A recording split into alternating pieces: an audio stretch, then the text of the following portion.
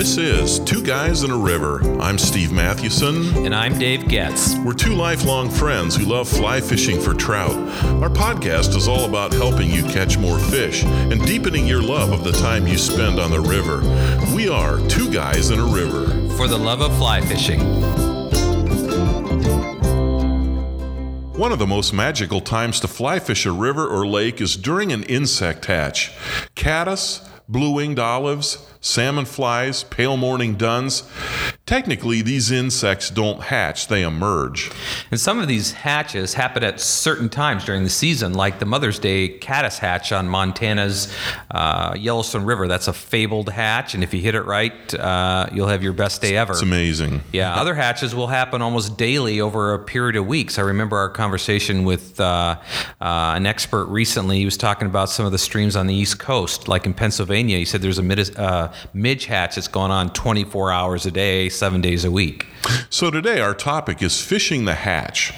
Dave, do you have a memorable experience involving a hatch when you were fishing? I've had great experiences and I've had frustrating experiences where there's a hatch going on, apparently, and I'm not able to catch any of them, and you're just... Been there, done that. Yeah, that's horrible. Yeah, obviously, my best day ever was fishing a midge hatch on the Madison, the lower Madison, and again, snow was falling, it was cold, and every cast, we were using actually a really tiny Parachute Adams, I think, and they were just killing it. Wow. And I remember you did pretty well last year. We were on the East Gallatin in not far from Bozeman, Montana, and you were the one guy. There were three of us, and there were tricos in the water. You were actually catching fish, and I think the other guy and I were kind of struggling. It was actually a morning before the sun. Right. About 11 o'clock, it shut down. 11:30, it shut down. But it was a great morning. But fishing those tricos, that is a small fly. That is just really, really hard to present well. Really is. So, Steve, what was the best day you've had when you caught the hatch just perfectly? Wow, it would have been one of those handful of times where I was fishing the Mother's Day caddis hatch on the Yellowstone River.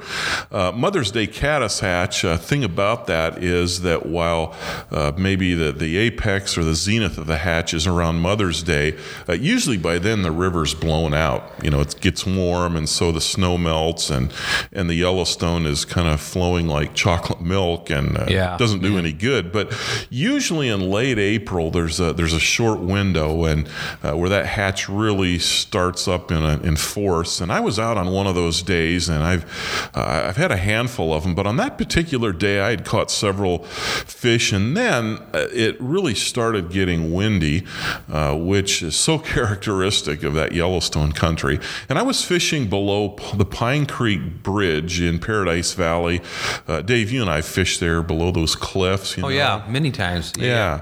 Well, I'm standing. Those holes are deep there. Oh, they are. Yeah, it's a deep run, and so I'm standing right there, and the wind is whipping, and it's blowing dust into my eyes. So I thought, forget this. I'm just gonna wait it out for a few minutes, and I took my fly and I hooked it on that little eyelet, in front of front of the handle, and I kind of put my rod under my arm. I'm cradling it, and I just close my eyes. I'm just waiting it out. And about 20 seconds into that, all of a sudden, it's like something's ripping my rod out of my arm. And I looked, and I have a fish on. I thought, what in the world? And then I realized that the fly had blown loose, and it was blowing over the surface of the water. And apparently, it landed on the water, and a big old rainbow took it. And you're lucky that didn't pull out of your arm, because that rod would have been gone. Oh, I know. I've lost tip sections before, and as long as you have something, Orvis will replace your rod, but I wouldn't have had anything that day. I would have lost my reel, too. That would have been a hard sell to your Orvis rep. Can replace my rod that I don't have anymore. No kidding. All right. Here are 4 quick tips to help you successfully fish the hatches you'll encounter on the river or on the lake. Dave, what's the first one? Well, the first one is to educate yourself. I know this sounds patently obvious, but I'm a kinesthetic learner, so I've pretty much... What is that? Well, it means I've learned by failure, which means I don't which means I don't read anything. I go out there, don't catch any fish, and then I have to go back and read something, and then it makes sense to me. But again, with all the information out there, it's by doing, isn't it? It's totally by doing. You can imagine how I navigated undergraduate and graduate school very carefully. But again, you do not have to be an entomologist to really understand the hatch. Right. And Steve and I, have talked many times. There are all these classes of fly fishers out there. There's the expert guides, there's the people who write books, and then there's the rest of us. Yeah. And so you don't need to be an entomologist, but with all the information out there, either Google the hatch, but understand what the hatches are, where you're fishing. And here's another really important point. Many of us have to go a distance to fly fish, and so we have to understand what the hatches are in the area that we're going to. So it's not like we don't live in Montana, so we can't do the Mother's Day caddis hatch, right? Unless we just happen to be out there and catch it. So I just picked up a book recently, Dave Hughes' Pocket Guide to Western Hatches. Great book. Yeah, it really is, and it's very simple. And I have to be honest that I need to go back and reread some of the basics again and again. And it really, for me, after I read something, everything else seems to make sense to me. So it does. That's a great little book. But again, DVDs, the web, it's just a great place to begin. And talk to the guys at the fly shop. I know that sounds like our default answer for everything, but it is our default answer for everything. Absolutely. I mean, just recently we were out in Montana, and a simple ask, it got us that, was that that spruce moth that you used? Yeah, that spruce moth. All of a sudden, and that thing worked beautifully. Yeah, it really did. Get familiar with the most common insects. Like Dave said, you don't have to become an entomologist, but you kind of have to know the basics. And once you do that, you'll be surprised how that helps. I saw that this summer. My son Luke and I were fishing on the Boulder River in Montana, south of Big Timber, way up in the mountains. And we were fishing in different places. And Luke came back and he had a picture to prove it. But he said, "Hey, I caught a 17-inch rainbow, which is a trophy up there." Yeah, it's a big fish. Yeah, and I said, "So what did you use?" He said, "Well, I'm fishing, and I started to see these flies, and I realized they were blue wing olives." So he switched to a Parachute Adams, which is just your garden variety imitation pattern for BWOs and some other things, and caught this trout. And I thought, wow, that's impressive. He hasn't been fly fishing that long, but he's figured out early on, if you recognize some of these basic bugs, you don't have to know 100 different species, subspecies. You just learn the basics, and that'll get you a ways. So, first of all, educate yourself. Secondly, try a different size of fly before you switch patterns. And I remember our friend Bob Granger telling us that. And a few years ago, I was fishing in a snowstorm in Montana in the fall, and there were rainbows rising all over the place, and it was driving me crazy because I knew they were feeding on blue wing olives, and I was fishing a size 18 Parachute Adams. They would not take that for anything, and I remembered Bob's advice, so I pulled out a size 20. I thought, this is just ridiculous. Now they really won't see this, and boom, that's what they wanted. They were feeding on really tiny blue wing olives that day, and a size 20 was right in the size range. So try a different size before you switch patterns. Well, that just reminds me, I was just thinking about what's in my fly box right now, and it just hits me. I need to make sure that I have multiple sizes, from maybe a 16, a Parachute Adams to as tiny as you can purchase them. Well, that's right. Yeah, instead of having 30 different patterns, have just 4 or 5 basic. Have that blue wing olive, have pale morning duns, have elk hair caddis. But yeah, make sure they're in 14, 16, 18, and then with the pale morning duns and with the blue wing olives, you definitely want to have 20s. I've rarely fished a 22. I don't think I could see to tie that thing on. I don't know how you can see that. Yeah, I will say that the tendency, I think, and this is just my own little humble opinion, is to overthink the hatches. Right. And to think that you do have to become an entomologist to be able to fish it well and to catch fish. But yet I have caught a lot of fish with some of these simple principles. Yeah, you have. Yeah, so try a different size before you switch patterns. So our third point today is to consider fishing under the surface.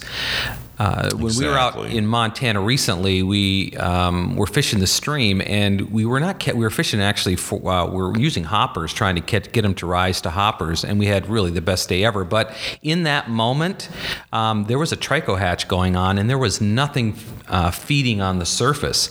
Now that doesn't mean that they're not feeding on that particular hatch, and so sometimes when you see a trout roll, that trout may not be feeding on the surface, but is feeding on an emerger, which is just under the surface. So we always recommend that you use a dropper and simply fish nymphs, maybe while you're also fishing the top of the water. So you have your top fly, and then you have your dropper, which might be down 12 inches. Yeah. Mm-hmm. And so what you're trying to imitate is that insect as it is emerging and moving its way through the column up until the film. And so you'll be surprised at how often if you can't catch them on the surface, sometimes just beneath the surface you can catch them. That's really true. It's like you said, sometimes you may say, wow, I don't see anything happening on the surface, and you put a nymph on and then drop another one behind it. But sometimes, you may have, say, an elk hair caddis that's floating on the surface, but then you tie on that 12 inches of tippet material onto the end of the hook of that fly, and then you tie on an emerger.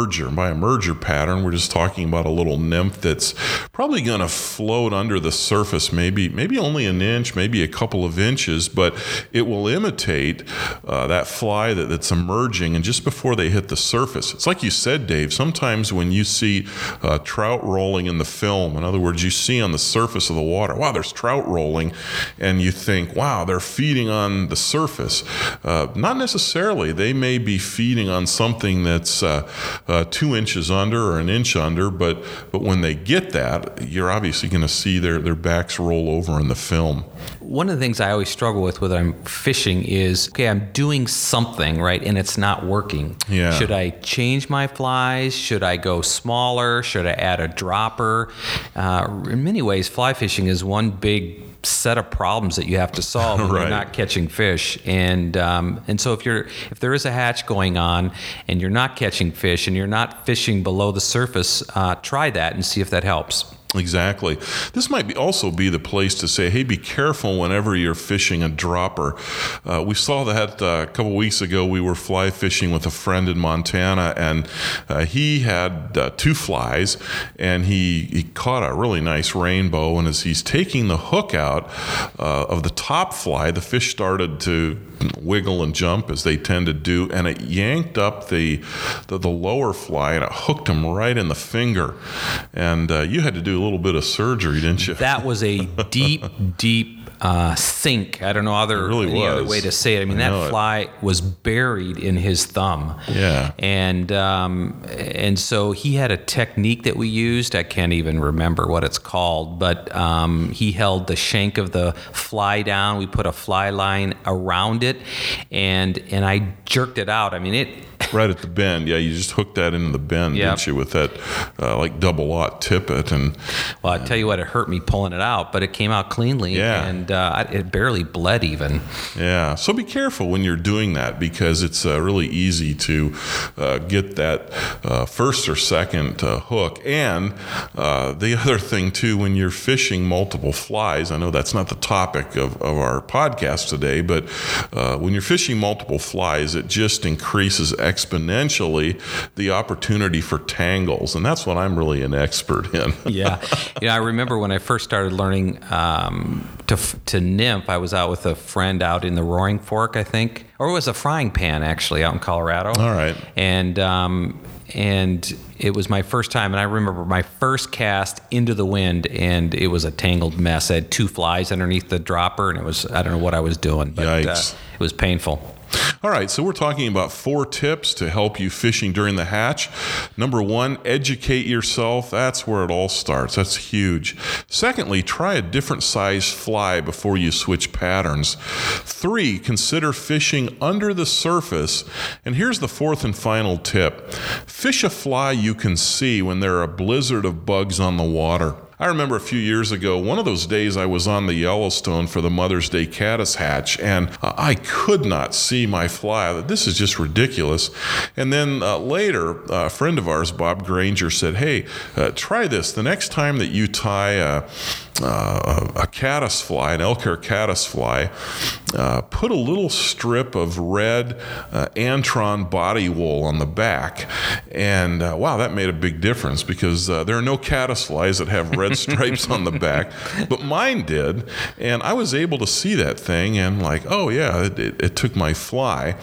And sometimes, of course, parachute patterns do that. I mean, that's what I love about the Parachute Adams. Even that really tiny size 20, you can see that white post. Yeah, and it makes a difference. Exactly. It makes fishing the hatch, enjoyable, right? Yeah. 'Cause, there's nothing worse when fishing and not being able to see where they're striking, where if you got drag or anything. So I love that white post on the Parachute Adams. Yeah, that is so true.